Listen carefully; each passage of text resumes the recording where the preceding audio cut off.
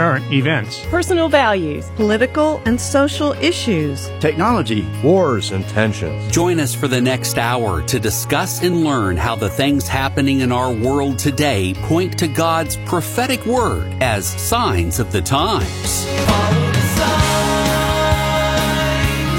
open your eyes, read between the lines of what you see, look into the soul of reality, open your mind, look at the signs, never look back at yesterday, keep your gaze steady on the narrow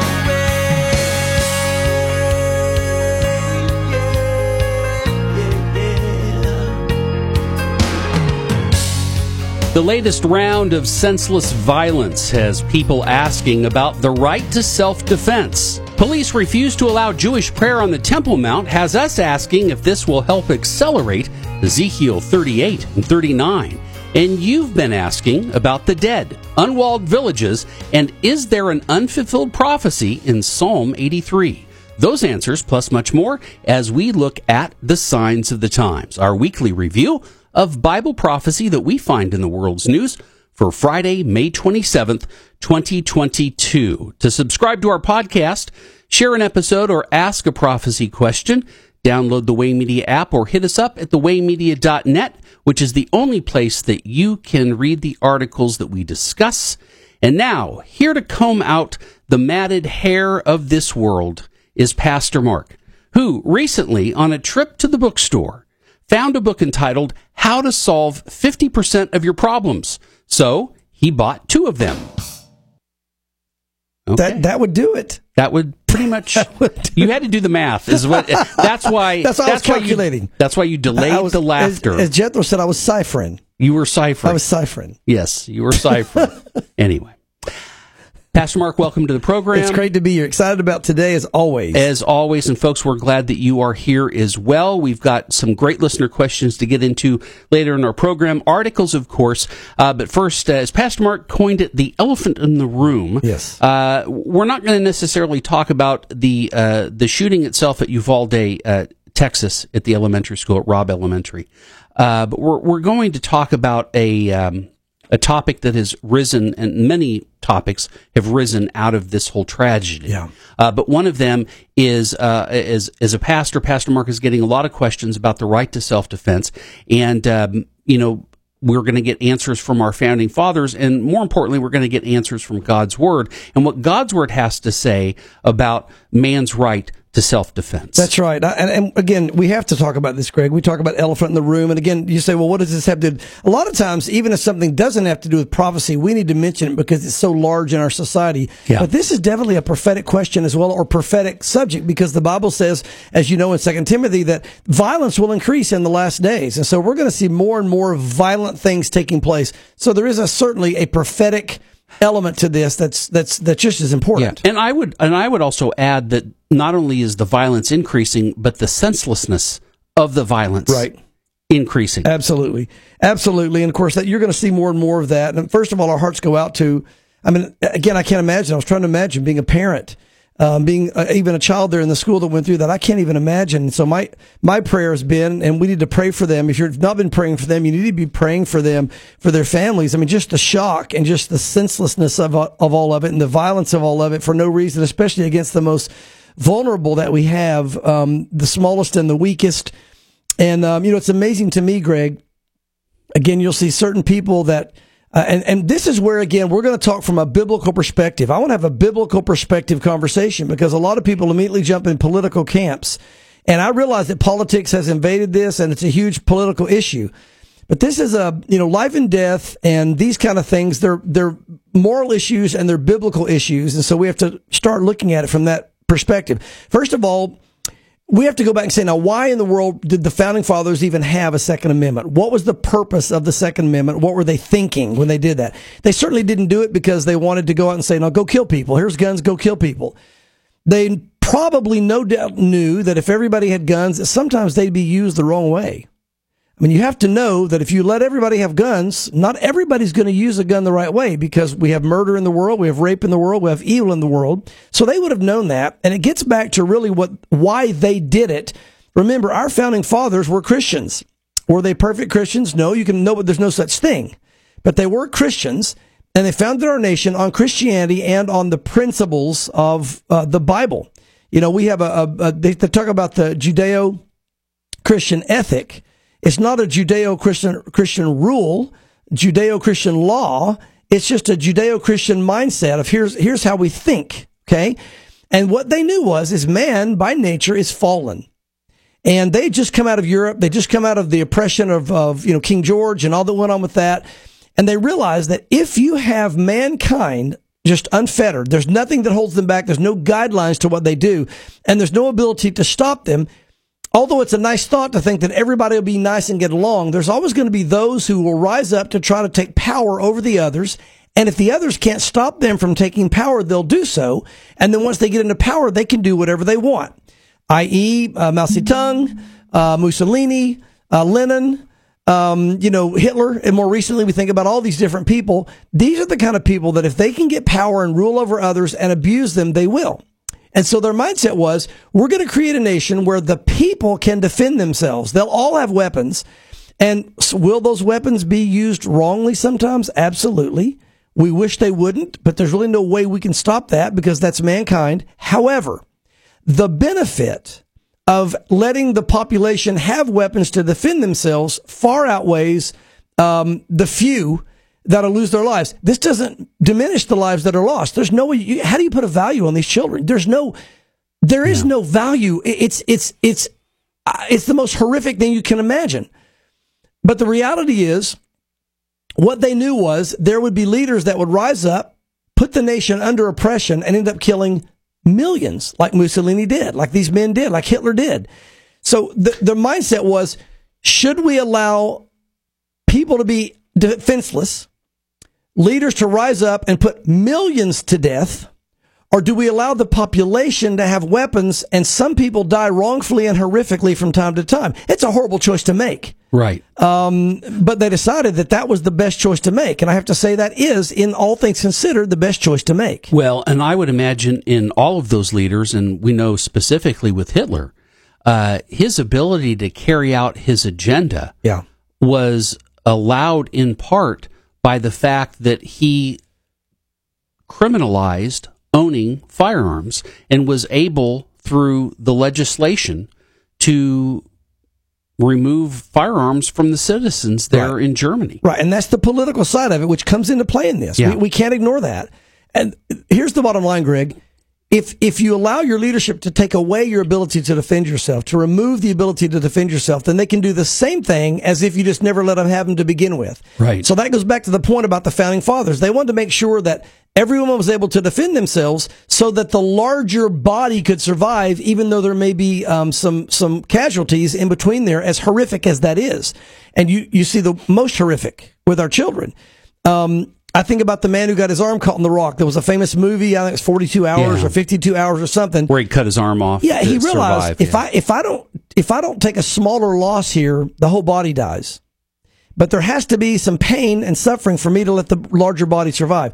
That was the mindset of the founding fathers with the Second Amendment. Their thought was, if we don't allow the people to have guns, which does open up a door for some abuses throughout life and history, then there'll be leaders that rise up, like the Mussolinis and the Hitlers and all, and they'll not only kill a few, like maybe, a small number of people, they'll kill millions. And so their mindset was, we have to stop millions from dying and people from being put under oppression on a large scale. So therefore, it's worth the Second Amendment, even though there will be some abuses of the Second Amendment. Now, we've seen that. So that was their argument. And I have to say, I agree with that argument. I do not agree with anyone dying, especially our children. And it's amazing to me, Greg, you'll see a lot of those who take a real strong political stand. They have no problem with killing babies before they're born.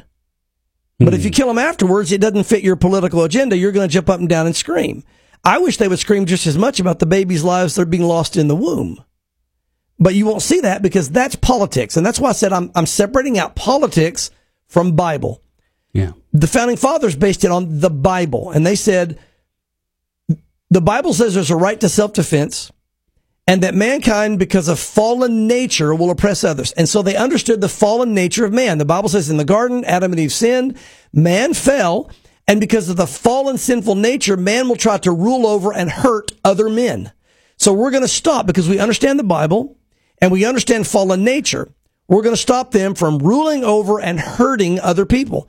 Put the Second Amendment in.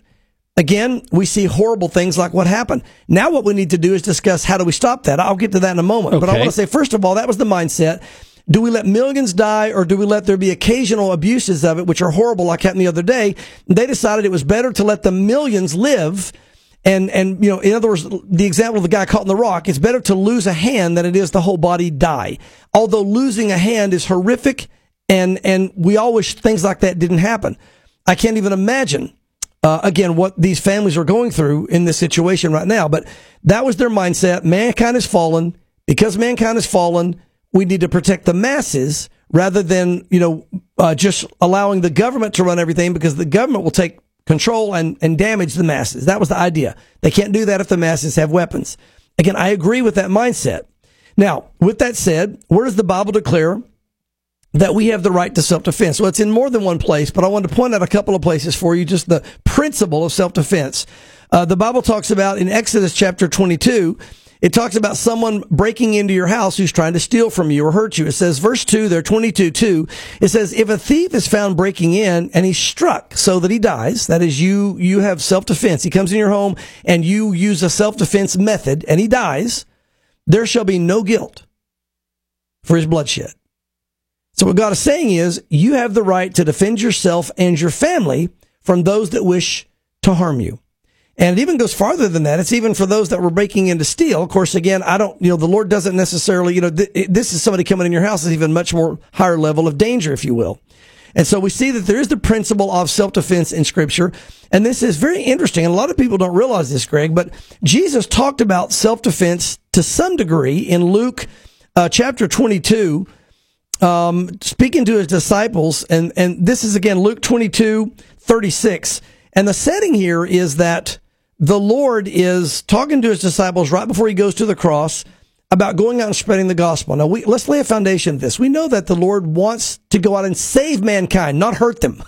We're not to go out and be offensive as believers. We're to be defensive and protective and try to save as many as we can. But with the principle Scripture gives, there are evil people out there due to the fallen nature. There are wicked people out there, even demonically possessed. Let me give you an example. If you were to say, well, we're never to defend ourselves, and try to use the Bible to defend that with disregarding Exodus and the other passage I'm about to share, you could have been in that hallway with the Bible waiting on that guy to come in a couple days ago. And you could have said, in the name of Jesus, I want you to stop. I want to share the word with you. What you're doing is wrong. He would have shot you and killed you. There are some people that are that evil and that wicked. And you might say, but yes, they should have died and given their life to share the gospel, and they shouldn't have done anything. Well, okay, but what about all those innocent children that are about to be slaughtered in that classroom? 19 of them and 2 teachers. You've got to do something to try to stop this man. This man is wicked. And the point is, once someone reaches that level of wicked and or maybe even demonic possession, there's no way to stop them without physical altercation. So the Bible allows for physical altercation. But Pastor Mark, what about turn the other cheek? Different context. When he's talking about turn the other cheek, the idea and the principle is, it's not even so much being smacked or hit or punched, although you would be, and that would be something to do. It was, look, don't take revenge. If somebody's attacking you and they're trying to hurt you and it's not a thing that's going to kill you or your family, then forget about it. Let it go. God will deal with that. And there are even times where God will say, yeah, you need to give your life. And you'll know when that is. If there's a time you need to allow someone to kill you, then God will show you need to allow them to kill you for the sake of the gospel. It's called martyrs. We see martyrs all throughout history. So don't confuse turning the other cheek, meaning that a believer is not supposed to be able to use self-defense, or that we're not to protect our children in the elementary schools. So there's certain people due to the fall that are just too wicked to reason with. You can't reason with them. Well, Jesus knew that, sending his disciples out. He sent them out to go save the world, but he knew as they traveled, they would run into people like that kid that walked, like that 18-year-old that walked in the school and killed those students. There are people that'll just kill everybody for the sake of killing because they're evil, and we have to be able to stop them. So the Lord said something very interesting in Luke. This is in Luke 22. verse 36, speaking to his disciples, he said to them, I'll start in verse 35. He said, now when I sent you without a money bag and knapsack and sandals, did you lack anything? And they said, well, nothing. And he said to them, but now he who has a money bag, let him take it, and likewise a knapsack. And he who has no sword, let him sell his garment and buy one. For I say to you that that which is written must still be accomplished in me. He was numbered with the transgressors for things concerning my end. So I'm going to go to, then one of them says, look, Lord, I have 2 swords. And he says, that's enough. That's enough. And it goes on. Now, you just read that and you think, well, what is he talking about? And do you ever really think about what he's talking about? Well, it's interesting. When you look up the word sword there, it is the word makero. Let me see if I'm saying that right. Makera. It's the word makera, and it is a self-defense weapon. It wasn't used for anything else. It wasn't used for campfires. It wasn't used to whittle wood. It wasn't used in the kitchen to cook food. It was literally a sword that was sold as a self-defense weapon. It would be the same today as saying a pistol. That's all they had in that day. In essence, what the Lord said is, I'm sending you out among wolves, be as gentle as doves and sheep. But if you don't have a pistol, buy one. If you don't have a self-defense weapon, get one. Now, a lot of people their head will blow off if they hear that, but I'm just quoting the Lord. Jesus, Luke 22, that's what he said. That's what that word means. Now, why would the Lord say that? Again, he wasn't sending them out to go do harm.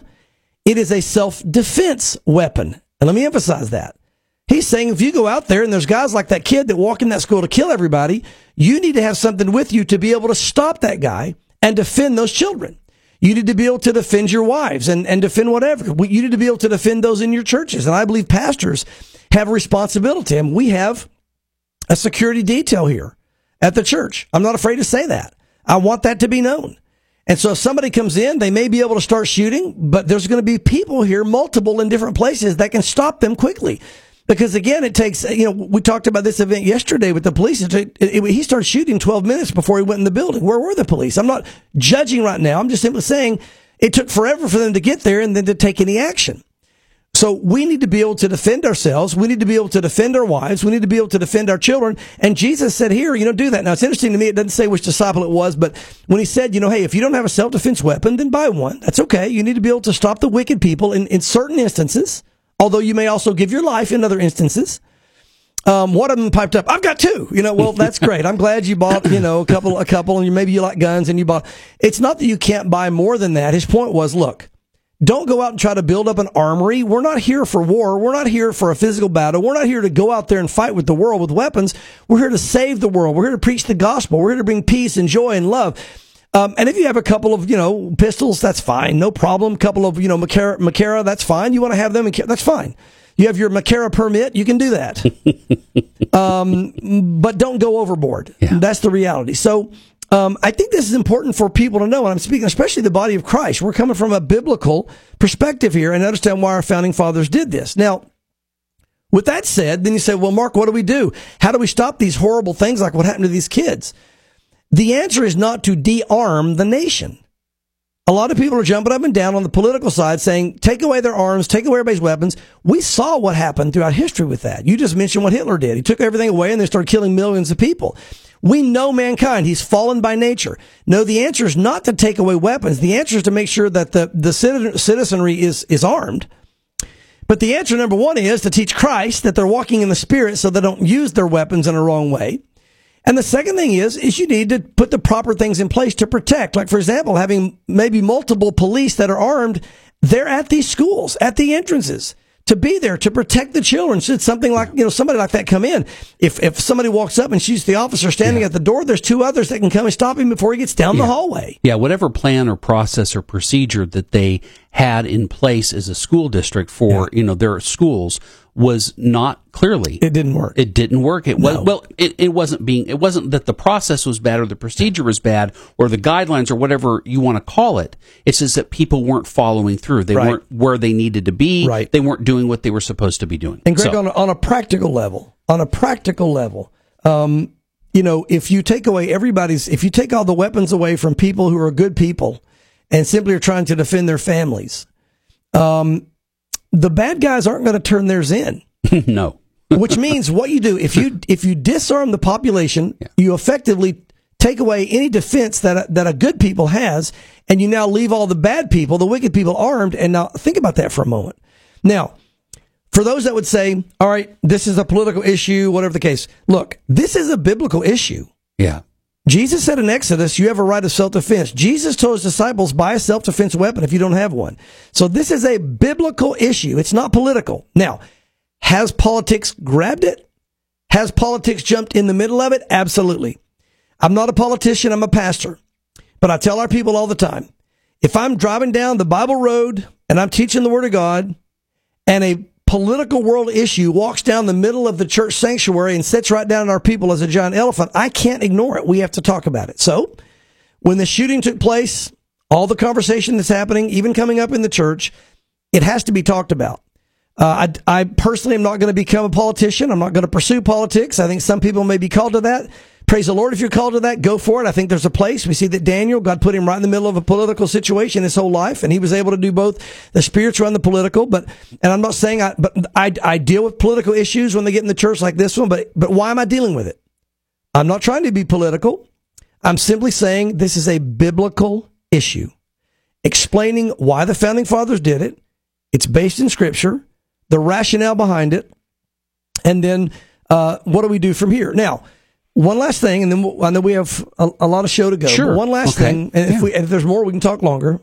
But one last thing I want to say is, speaking of this issue in relation to all of this, is if you're having an issue with this, if you're screaming at the radio right now, I can't believe this pastor's saying this, I want you to stop for just a moment and ask yourself why. What are you upset with? Are you upset because I shared the Scripture? Or let me back up. Are you upset because it doesn't match your view? And so you're all upset because it doesn't match your view. Or are you upset based on something that is wrong in the Scripture that you don't like? Listen, if this is something in the Scripture you don't like, where it shows in Exodus 22 that God teaches self-defense, and Jesus in Luke 22 teaches self-defense, if that's something that you don't like based on the Bible, if you consider yourself a believer, I think you need to just maybe take a deep breath and pray and say, Lord, is what this pastor is saying, is this accurate scripturally? Is this his political viewpoint, or is he truly trying to teach the Bible, which is what I'm doing? I'm not interested in making strong political stands on either side. My job as a pastor is to teach the Bible, and that's what the Bible teaches. You've got to decide, if I have an issue, is it with the Bible or is it my politics? And I would encourage you, if you're a true believer, you've got to make your politics fall under the Word of God. God's Word comes first, then your political viewpoints. You cannot put your politics over God's Word, because if you do that, you're going to be led by the flesh, and you're going to get right into this whole fleshly battle. You'll never win the spiritual battle in politics. You're not going to do it. This is a fleshly battle. You've got to get to the Word of God, say, what does God's Word say on this subject? And how do I fight this? You fight it through prayer and through the Word of God. And so, again, I hope I laid it out clearly. I know that not everyone may agree or not agree, but again, my job is simply to say, here's what the Bible teaches, and then let you run with that. And as it says in Acts 17:11, don't believe me just because I say it. Go to the Word. Run back to Exodus 22. Read it yourself. Go to Luke 22. Do a word study. Get your Strong's Concordance out. Look that word up when he says sword. Find out what it was used for. And ask yourself, why would the Lord have them buy one? And when you begin to look at all the facts and put them all together, you'll come to a very settled conclusion that our founding fathers, in putting the Second Amendment, it was not just so that the citizenry would be able to protect themselves from a rogue government such as a Mussolini or a Lenin or a Stalin or a Hitler, you put their name, whatever name you put in there. It wasn't just for that, which is a good enough reason. I mean, that's a good logical reason to do it. It was because it was biblical, and they understood that man is fallen by nature and has an evil sin nature, and that Satan is able to manipulate that. And the only way to stop a Satan-manipulated evil nature is oftentimes in a physical sense. And so God does give us, the Proverbs talks about it. God sends an evil messenger, or sends a messenger against those that are evil to stop them and all. There's all kinds of scriptures we could go on. I won't take any more time on this, but I felt we talked about the elephant in the room. You've heard my statement on it. I come from a biblical perspective, and I'll let you take that to the Lord with those scriptures I shared and go from there. Well, I think it emphasizes the need for all of us to allow the Bible to be the arbiter of our politics and in social issues. Yeah, absolutely. Let the Bible be the deciding factor. Kind of like Solomon when the two women came to Solomon with the baby. Yeah.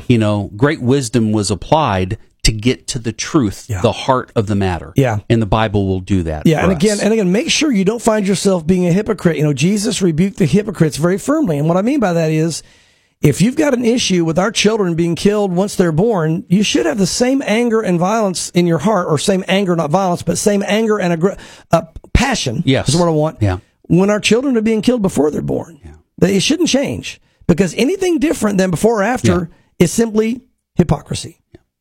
You're listening to Signs of the Times. It's our weekly review of Bible prophecy in the world's news on WIAM LP Knoxville. You could be listening to this as a podcast later on, as episode number 217. Either way, we thank you for joining us. You've got mail. Before we get into articles, Pastor Mark, let's knock out some listener questions. These are some good ones this week. Our first one comes from Linda, who enjoys Signs of the Times here in Knoxville. And her question is regarding Psalm 83. Yeah. She says in Psalm 83, where it talks about a confederacy against Israel, Edom and the Ishmaelites, Moab and the Hagrites, Gebal, Ammon, and Amalek, Philistia and the inhabitants of Tyre, and Assyria also has joined them. Paraphrasing there what Psalm 83 says. She goes on to say, I heard a teaching saying that this may be a future event, but since it mentions Philistia and Tyre, and those were both destroyed, wouldn't this be a past event, or could this be one of those dual prophecies? Yeah, that's a great question. And I think, a lot of times when you hear different viewpoints on something from people that are Bible students, I think you come to the right conclusion that this very well could be a dual prophecy. The answer is, if you go out there and you really look at the scripture and see what it says and look at all the different people involved, you could make a good argument that it's still yet future, and you could make a really good argument that it's past, because you bring up a great point in this whole thing, Linda, and that is, there is the Philistines are gone. Tyre is not really Tyre at this moment, but the Philistines, there are no Philistines. We even know that genetically, now that we can do DNA. Philistines have been eradicated. So to say that the Philistines are involved, you go, well, that can't be. So I definitely believe this was something that took place earlier. And was it totally completed earlier? There are those who would say yes. Do I leave the door open to the possibility there could be a complete fulfillment of it later? Absolutely, because some of these could join in the Ezekiel 38 and 39. Some could join in when it comes to Armageddon. I guess an answer, and it may not satisfy, is we can't know 100% for sure. I know there are some teachers out there that say 100% for sure this happened and it's already taken place. And there are some that say 100% for sure this hadn't happened. But I think there's good arguments for both. And again, what I found is when there's good arguments for both, it oftentimes comes back to a dual prophecy. So it may very well be that. And I think this is a very, astute question, that you've made here. So I guess the question is, we'll just have to wait and see, if it has or hasn't. We do know that either way, these future battles are going to take place. So there's going to be more battles there in Israel. Mm-hmm. Whether or not it's this specific one in Psalm 83 or not, we'll just have to wait and see, because it's hard to nail down due to the questions that you brought up, Linda. And again, your observations, which I say are astute, is very well observed. Very good.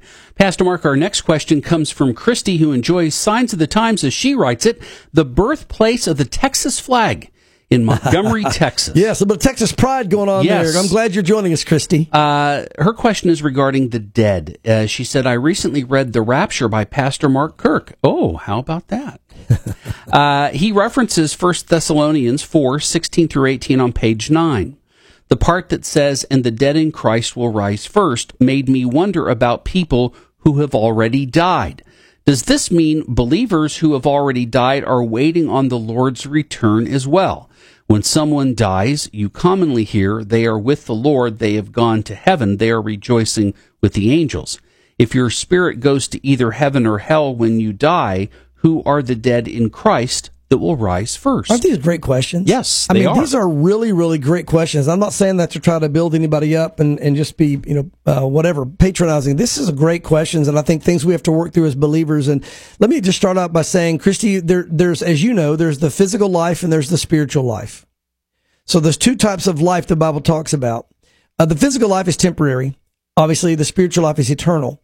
And so when it talks about these passages where the dead in Christ will rise first of all, we have to recognize that the Bible tells us in Corinthians that to be absent from the body is to be present with the Lord. So we lay a foundation of what we know first.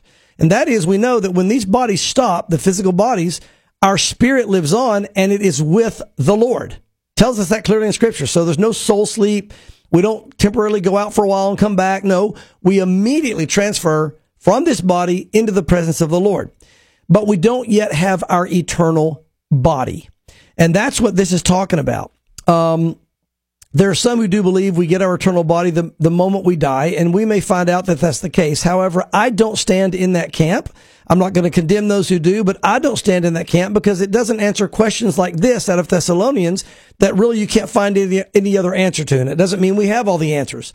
But what I believe he's talking about here, Christy, is simply this, and that is that our dead bodies will rise to be with Christ. That is, the dead in Christ, our bodies are the dead part of the body, the body and the spirit. The dead part, which is the body, is waiting, the dust, etc. The Lord will take that, transform it into a new body, and then we'll get our new bodies at the rapture of the church. And I believe that God is waiting till the whole bride is gathered together to give the whole bride their body at one time. That's why it says in Thessalonians that those who have died earlier will not be after those that have, they won't. Those that died first won't come secondly. They're going to precede those who are dying right now. So it appears that when the rapture takes place, there'll be a split, just twinkling of an eye moment where everybody that died before the rapture will get their bodies, and then we'll get our bodies right after that. Kind of God being fair, they were first, they get theirs first, and we get. But you won't even notice the difference. But God, in His fairness, will do that, and then we'll all have our new bodies and be there. So when it speaks of the dead in Christ, it's speaking of the dead bodies that are there. They're very much alive in spirit because of what it says in Corinthians. We know that, but the bodies will be rejoined, and that's when we get our resurrected body. Now.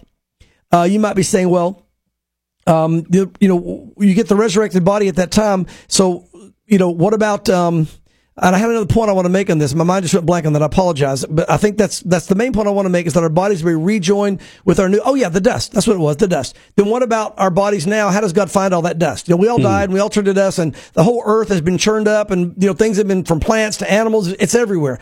Listen, God is God. He knows where your dust is. It's like a lot of times people that talk about the 10 lost tribes of Israel because, they got separated. You had 10 tribes taken captive and they say, well, nobody knows where they are. How could God regather the tribes? Like God can't find them. Yeah. Like God is so weak, like man, that He can't find them. God knows where they are. He's going to regather them. God knows where our dust is when we die, and He's going to regather it and give us a new body. Think about this for a minute, just in terms of the power of God. The Bible tells us a few things about the Lord and His sovereignty, and one of those things is that He sees everyone, everywhere. Now think about that in terms of power. Yeah. Then the Bible says that if He can see you, then He can also hear you. Yeah. But then the Bible even goes further and says that He knows the thoughts of man. He knows what's in your heart before it even comes out of your mouth. That's right. Now, we tend to focus, and I suppose rightly so to a certain extent, apply that verse or those biblical precepts rather to ourselves. Yeah. But you've got to think He's the God of the universe. He's the God of all. So He is able to do that with all 7, 8 billion, however many people are on the earth, on top of the fact that the Bible goes even further and says, I knew you before you were in your mother's womb. That's right. That's right. Okay, now put that in computing terms and the power that it would take to be able to watch and listen and do all those things. I mean, it's incredible, which is why we know prophetically when the Antichrist is going to try to mimic all of these things, that's why electronic control is going to be so important for him, because he doesn't have the spiritual sovereignty that God has to do all these things. That's right. You're exactly right. So God has it under control. Under control. That's right. All right, Pastor Mark, our last question comes from Jeremy, also from the state of Texas, but he hails from San Antonio. Not sure where San Antonio is in relation to Montgomery, but somewhere in the Lone Star State. Yes. And his question goes as follows. He says, I had a good discussion with a fellow believer who told me that the war Ezekiel is talking about in chapters 38 and 39 cannot happen anytime soon because Israel is not at peace. My questions and my thoughts. Is Ezekiel talking about a total and complete confirmed peace, or could it be that Ezekiel was writing down just what he saw literally? In Ezekiel's day, a city was not secure unless there was a large wall around that city. However, in the year 2022, cities do not have visible walls. I am sure that was a shock to him when he saw present-day Israel with all her cities without walls and without gates and bars. And then the second part is Israel a peaceful and unsuspecting people as described there in Ezekiel? Every war or battle that they have fought has been a defensive one. They are even willing to give up large areas of land if it means that they can have peace.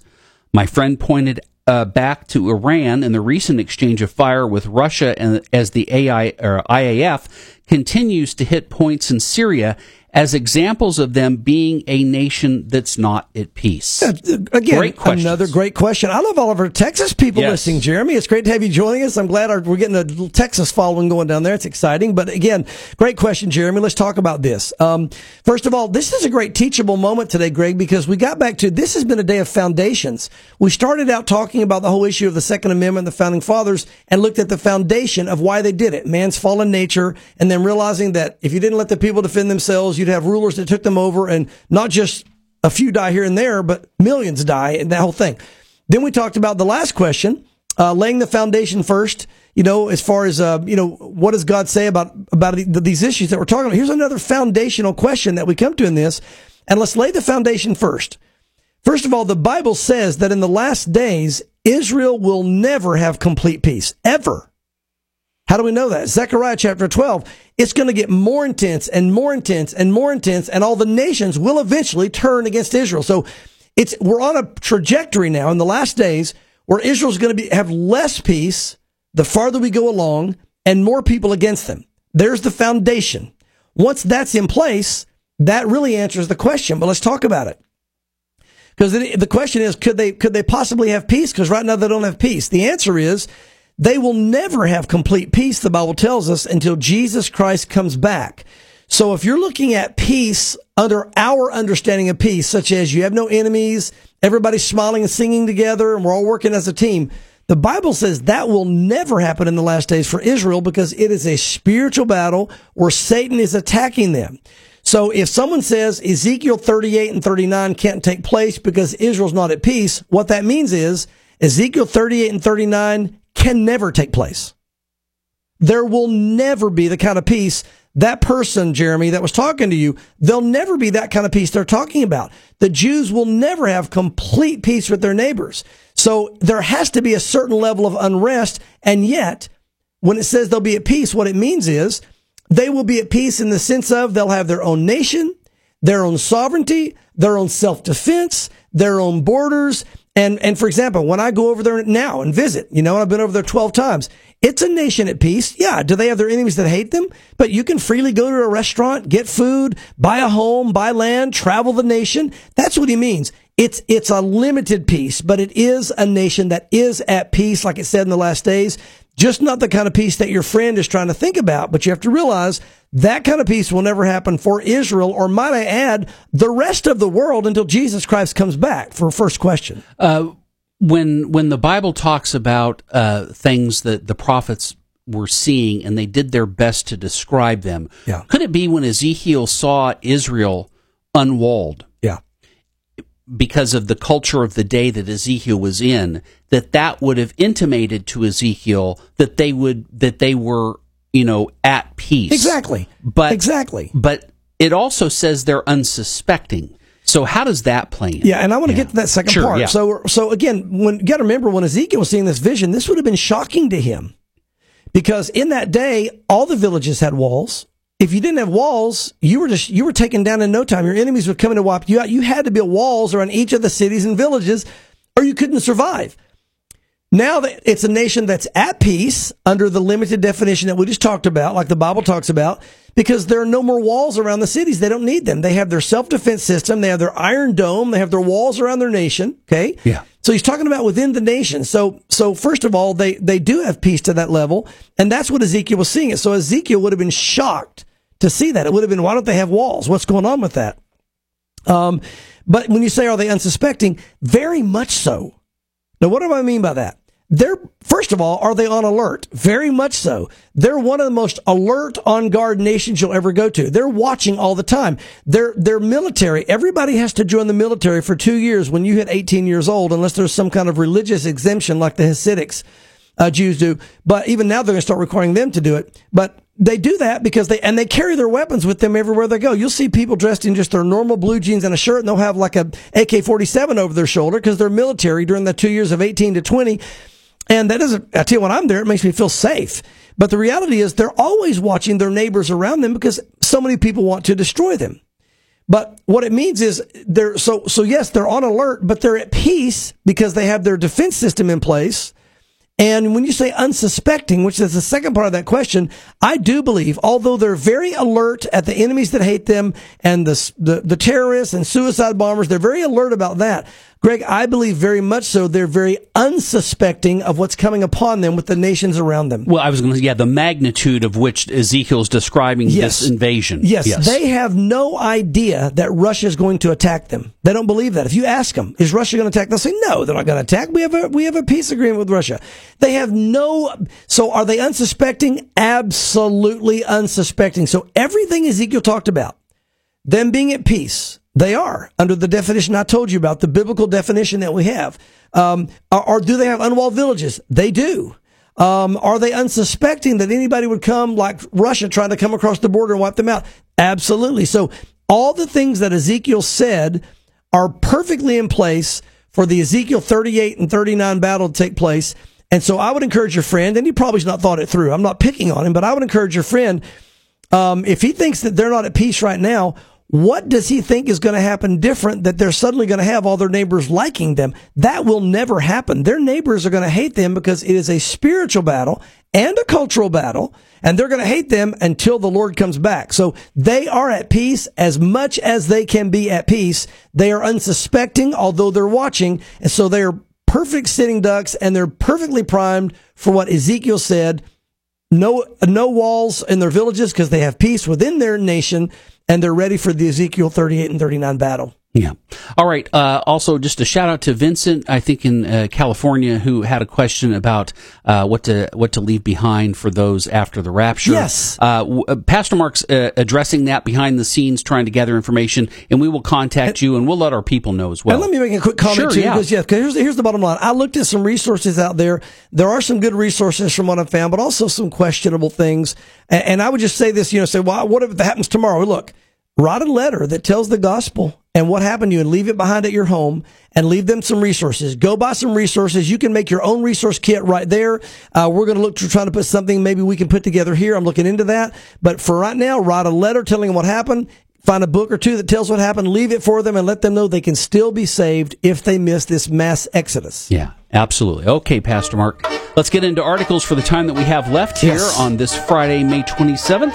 Let's go to Israel365news.com, talking about the Temple Mount police refusing to comply with a court order to allow Jewish prayer.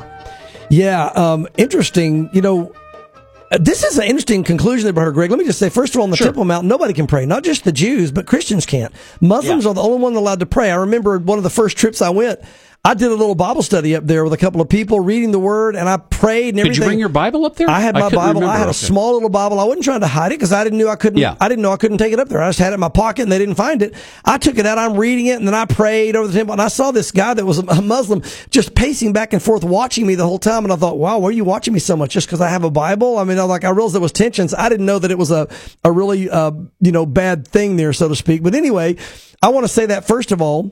So you have an understanding of what it's like. You're not allowed to do that, but the Jews are allowed, and the Torah says they can.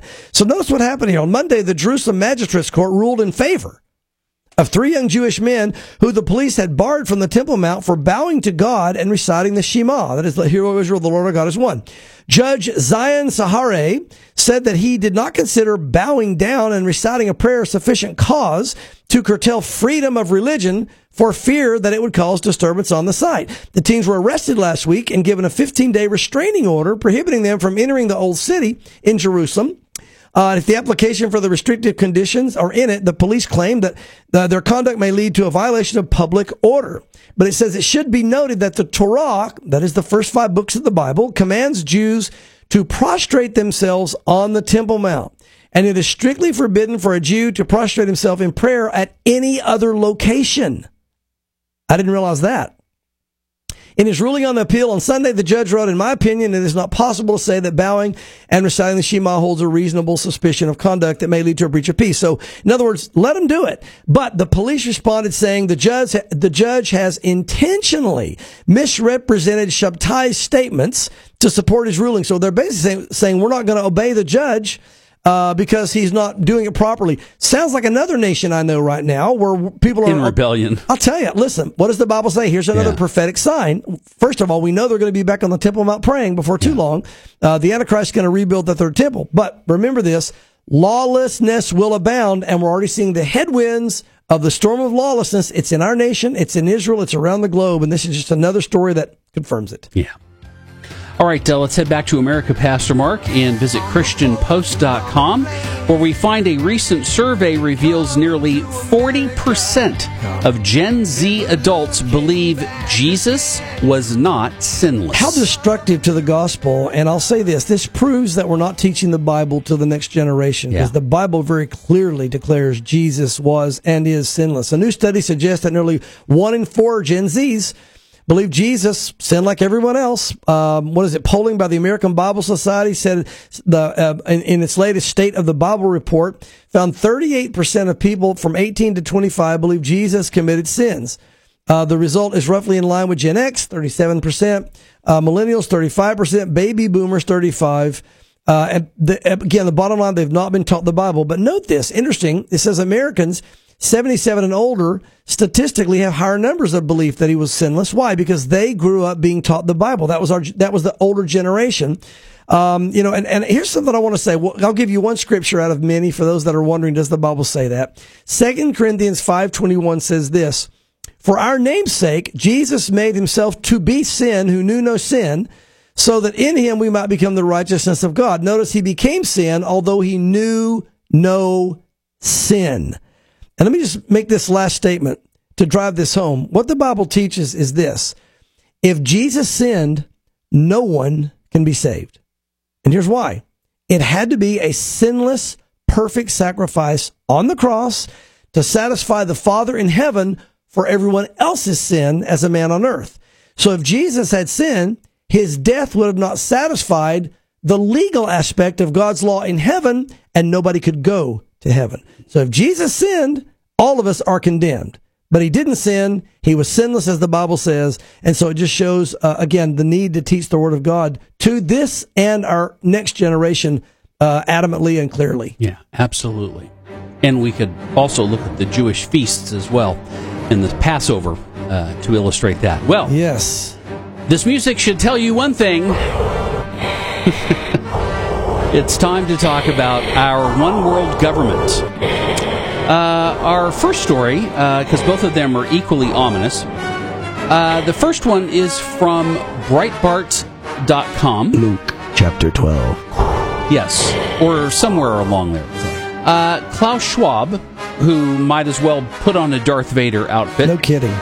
Praises the Davos elites, saying the future is built by us. The future is built by us. Yes, this guy, I'll tell you, this guy's a scary character, but founder and executive chairman of the World Economic Forum, which I think right now Satan is really using to help mold this world union, this one world government. On Monday, greeted members of the global elites gathering in Davos, Switzerland with the salute The future is built by us, by a powerful community, and you here in this room. They called this, the conference this year, they titled it, History at a Turning Point. That's the thing I want to emphasize. They're saying this is the moment that we need to turn history our direction. Or fulfill prophecy. Right. But the full name, History at a Turning Point, Government and Business Strategies. So we'll use government business to turn history to fulfill the scripture. It's a theme for the 2022 WEF. Again, this is interesting, Greg, because WEF, they said a bunch of wrestlers showed up confusing. That's what I was just going to say. They said, no, it sounds like a wrestling match. Go home. It's not the WWF. It's the W. Or WWE. Thank you, WWE. Yes. And so there was a little bit of bionic elbow. You know, Klaus Schwab could use some bionic elbow, I think. But either way. Oh, my. And you know, it's funny. It's all scripted. So there you go. Yeah, but here's the thing. This is not fake. No. On the evidence delivered one day at the famous Swiss ski resort, Schwab very much sees his organization at the forefront of shaping the world of tomorrow. I do too. I think Satan's using this organization. One last quote. The future is not just happening. The future is being built by us, by a powerful community, as you see here in this room. We have the means to improve the state of the world. And these guys, they're literally saying we want to run the world. Yes, they believe it. Yeah. But two conditions are necessary, and he outlined these things. You know, we have to work as a community, blah, blah, blah. It's nonsense. But the bottom line is, look, the Bible says, again, prophecy tells us there will be a one world government. We wondered how it would come together. I truly believe that this whole WEF, these guys are being used to form this one world government. Keep your eye on this. They're making some very, very ominous and just biblical statements that they probably don't even know are biblical. But Greg, we're watching this one world government come together under this leadership. And even their timeline to me is very interesting. So, well, working in lockstep with the WEF is the WHO. There you go. The World Health Organization. This from the Brownstone Institute, revealing that the World Health Organization Pandemic Treaty is being tied to a global digital passport and ID system. Why? How prophetic. And they are working with WEF. You're right, Greg. They're working together to get this. They want to run the world, and these guys are teaming up because you need the digital passport and digital all ID the acronyms have to work together. There you go. Matter of fact, they're saying now that we probably will have digital money by the end of the year worldwide. That's their goal, but we'll see if it happens. But they're meeting in December 2021, a special session for only the second time since Horton Hears a Who's founding in 1948. The Health Assembly of the WHO adopted a single decision titled "The World Together." Right? I say, boil that dust speck, right? Anyway, the WHO plans to finalize the treaty by 2024. It will aim to shift governing authority now reserved to sovereign states to the WHO during a pandemic by legally binding member states to the WHO's revised international health regulations. The proposed amendment include, among others, the following. Among the changes, the WHO will no longer need to consult the state. Listen to this. If this passes, the World Health Organization will not need to consult the state, that is any nation or state, America and everybody else included, or attempt to attain even verification that a real thing has started, pandemic, if a state reports an event of concern. And allegedly, it will take action on the basis of such reports. Let me summarize this. They're saying there's going to be a digital passport system watching everyone, and the leaders of the WHO will have authority over America's Constitution and every other nation if this passes, saying, oh, we heard there was an outbreak in Tennessee. We haven't verified it yet, but because of that, we're locking Tennessee down, and we're declaring a pandemic in the United States of America. And everybody's got to shut down, put on masks, and stop everything you're doing. Just because they said that, they have the right and the power to do that. And you say, well, wait a minute. They can't do that because what if our government doesn't let them do that? What if our government doesn't enforce it? In the treaty, it says, if the nation or state that won't go along, they can send in other nations and states to go on that territory and enforce it, which means you could send China into America to enforce in Tennessee that we have a lockdown and we're masked. China's soldiers could do that under this treaty. And Greg here, but we have our guns. Do we? What happens if out of emotion, everyone goes to remove the rights of Americans to defend themselves? Let's say that's successful. The Second Amendment is dropped. Weapons are taken away.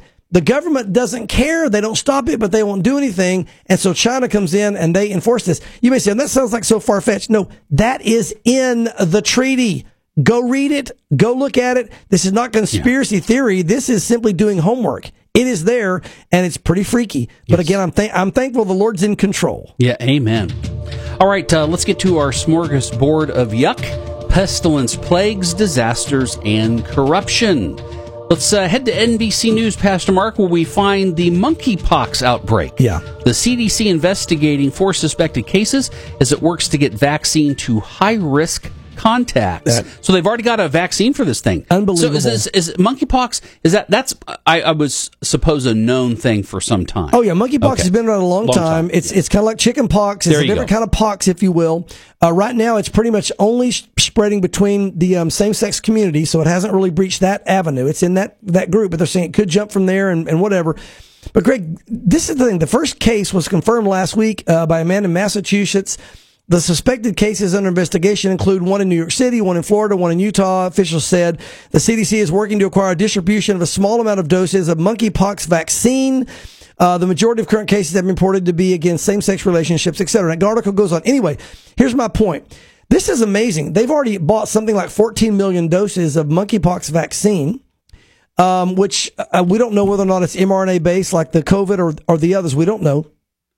When it's only limited right now in a certain people group and it's not spreading, it's not airborne. You have to come in contact with liquid from someone's body. That's why it's happening in a sexual context at this point. Yeah. And so there's all these different things. But what's amazing about this is they discussed last year, they talked about an outbreak of monkeypox in May 2022, and we need to be prepared. And the government a few months ago bought the monkeypox vaccines, and now this May 2022, guess what comes on the scene? Look, all I'm saying is these are the facts. Yeah. You do with it as you will. I think there's a lot of things going on behind the scenes that is planned, and there are things happening that you used to could say conspiracy, and now it's kind of like,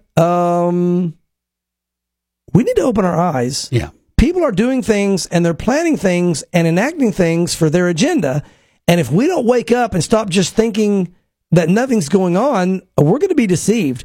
There's enough facts out there now and reality for us to say, look, we need to have eyes wide open. It doesn't change what we do as Christians. Gospel, gospel, gospel, Jesus, Jesus, Jesus. But we need to be aware so that we know how to prepare our people and that we know how to reach our community around us. Yeah, absolutely. Okay, let's get to the church. Let's do it. Christian headlines. 44% of pastors say members' political views are problematic and challenging. Well... Yeah, Scott McConnell said congregations are filled with many opinions. The executive director of Lifeway Research said it's not easy to bring a congregation's focus to a few things that do not matter, or to things to do together that matter. People's obsession with non-essentials, politics and the like for change all hamper a pastor's ability to provide leadership. Let me just say very quickly, even the subject we started out with could be divisive in part of the body of Christ. What do we do as pastors? What do we do as the body of Christ? Don't be afraid to address the issues that are right in front of you based on Scripture, but don't go overboard on non-essentials. Again, if you start doing that, that's when the body of Christ is divided. They tried to divide Jesus. Remember, they said, should we pay taxes? And there was a revolt against the government in that day about paying taxes. He said, look, whose picture's on this? Okay, Caesar's. Give to Caesar what's Caesar's and to God what's God's. Give to the government what is theirs rightfully, and make sure you keep the churches the churches. Try to find the balance. Pastors, don't be afraid to address what needs to be addressed. And sometimes, it may cause division, but we have to be faithful to the gospel. Yeah, absolutely. Okay, Pastor Mark, for the time that we have left, let's get to some good news from Christian headlines as well. Former Muslim woman turns to Jesus after Jesus came to her in a vision. Yes. Nikta, who moved to California from Tehran at an early age, explained she became religious in Islam, but then went into rebellion. On a trip back to Iran later on, Nikta recalls that Jesus Christ came to her in a vision and encouraged her to follow him. Greg, we hear that. I hear that so much. A lot. In these Muslim countries where the gospel can't be freely preached. Jesus goes to his kids in visions. It says, he looked at me and communicated with me, follow me. I couldn't audibly hear him say it, but I knew that's what he meant. She took to Google to try to identify who it was. She didn't know who it was. She said, I saw this vision of someone, didn't know who it was to follow. And she looked up someone who had at least the robe or whatever, and found Jesus Christ looked that way and realized he confirmed it was him talking to her. And now she's a follower of Jesus Christ. And again, we hear these people, Greg, all the time following the Lord in these Muslim countries because God reaches out to them. And you know what I want to end with, again, telling for those who don't know the Lord, He loves you, and if you will follow him, you too will know him. Do I have time for a quick prayer for the people in Texas? Go. Father, we just lift up those families in Texas right now, and we pray, God, you would send your mercy and your grace to them. I pray that if there's any that don't know you, that have been affected by this, you would use this to draw them to you. Use this tragedy. God, make beauty from ashes and have mercy on those hurting people in Texas, and give wisdom to our spiritual leaders in America, and help there be a reasonable discussion about how we protect our children moving forward while still having our nation protected under you. So we thank you, Lord, and we thank you for this time just to share your word today, and ask it in Jesus' name. Amen. Amen. Pastor Mark, thank you. Folks, thanks for watching or listening. However you're consuming our content, we appreciate your time, and we invite you to visit our website at thewaymedia.net, where you can find all things Signs of the Times related, as well as other programming that we offer through the website and through our app. We trust that you will have a great Memorial Day weekend, and that you can join us here next Friday at 1:30 as we continue to discuss and learn how the things happening in our world today are pointing to God's Word as signs of the times. Follow the signs, open your eyes, read between the lines of what you see, look into the soul of reality, open your mind, look at the signs, never look back at yesterday, keep your gaze steady on the narrow way, follow the signs. Choose kindness. And when you do, you can expect gentleness and compassion to show up. Choose peace. And when you do, you can expect joy and hope to drop by. They make good company.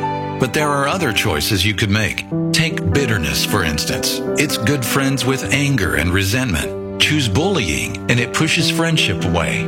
Everyday choices have long-term consequences. Those long-term consequences affect everyday choices. Maybe that's why paying attention to choices just makes sense. It creates a cycle that can be good or bad. God offered a list that looks a lot like what His everyday choices look like. Things like love, joy, peace, being kind, being good, being gentle. The better you become at making these choices, the more you'll make these choices. And the best news is you always have God's help. So make your everyday choices